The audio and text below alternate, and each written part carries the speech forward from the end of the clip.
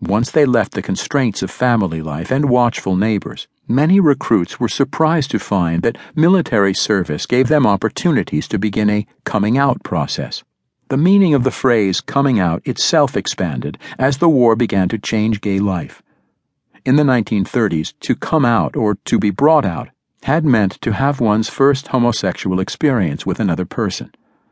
But by 1941, gay men and women were using coming out to mean that they had found gay friends and the gay life, and were saying that circumstances in their lives, not just their first sexual partner, had brought them out. A person could come out to others partway by dropping hairpins to hint that one was queer rather than normal, the most common words used by both gay people and the general public in the war years. But when one felt safe or daring enough, one could come out all the way by pulling out every last pin and letting one's hair down, a phrase that by World War II already had migrated into popular slang from gay culture. During the 1930s and 1940s, young men and women who grew up feeling homosexual desires had little help coming out.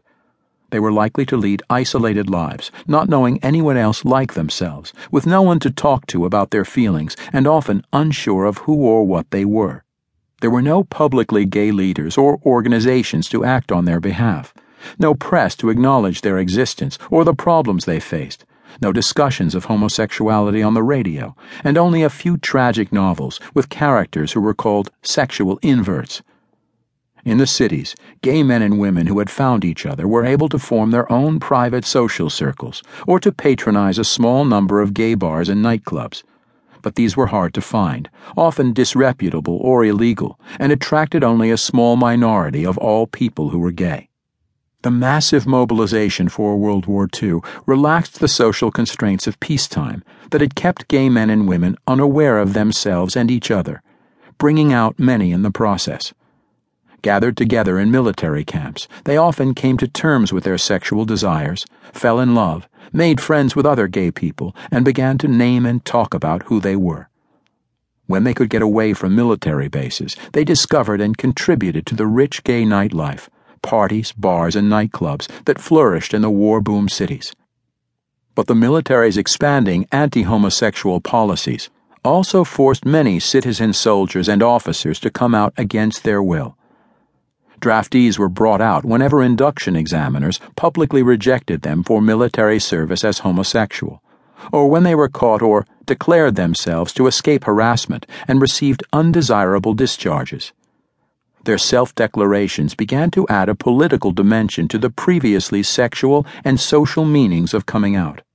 Those veterans who fought to upgrade their undesirable discharges for homosexuality began to define their struggle with the government as one for justice and equal rights, ideas that became a prerequisite for a political movement. 20 years later, lesbian and gay male activists stretched this political meaning even further, so that coming out became a public statement that one was both gay and proud, the cornerstone of a political movement. As the military's management of homosexuals grew in importance during the war, 3 groups of personnel, administrators, psychiatrists, and GIs, found themselves engaged in conflicts with one another.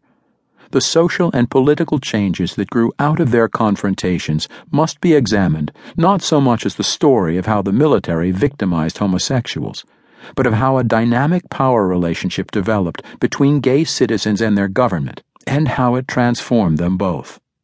From draft boards and induction stations to the battlefields of Europe and the Pacific, members of the armed forces lived out daily tensions between the expanding anti-homosexual policies, the need for the efficient use of all personnel, and their private sexual lives.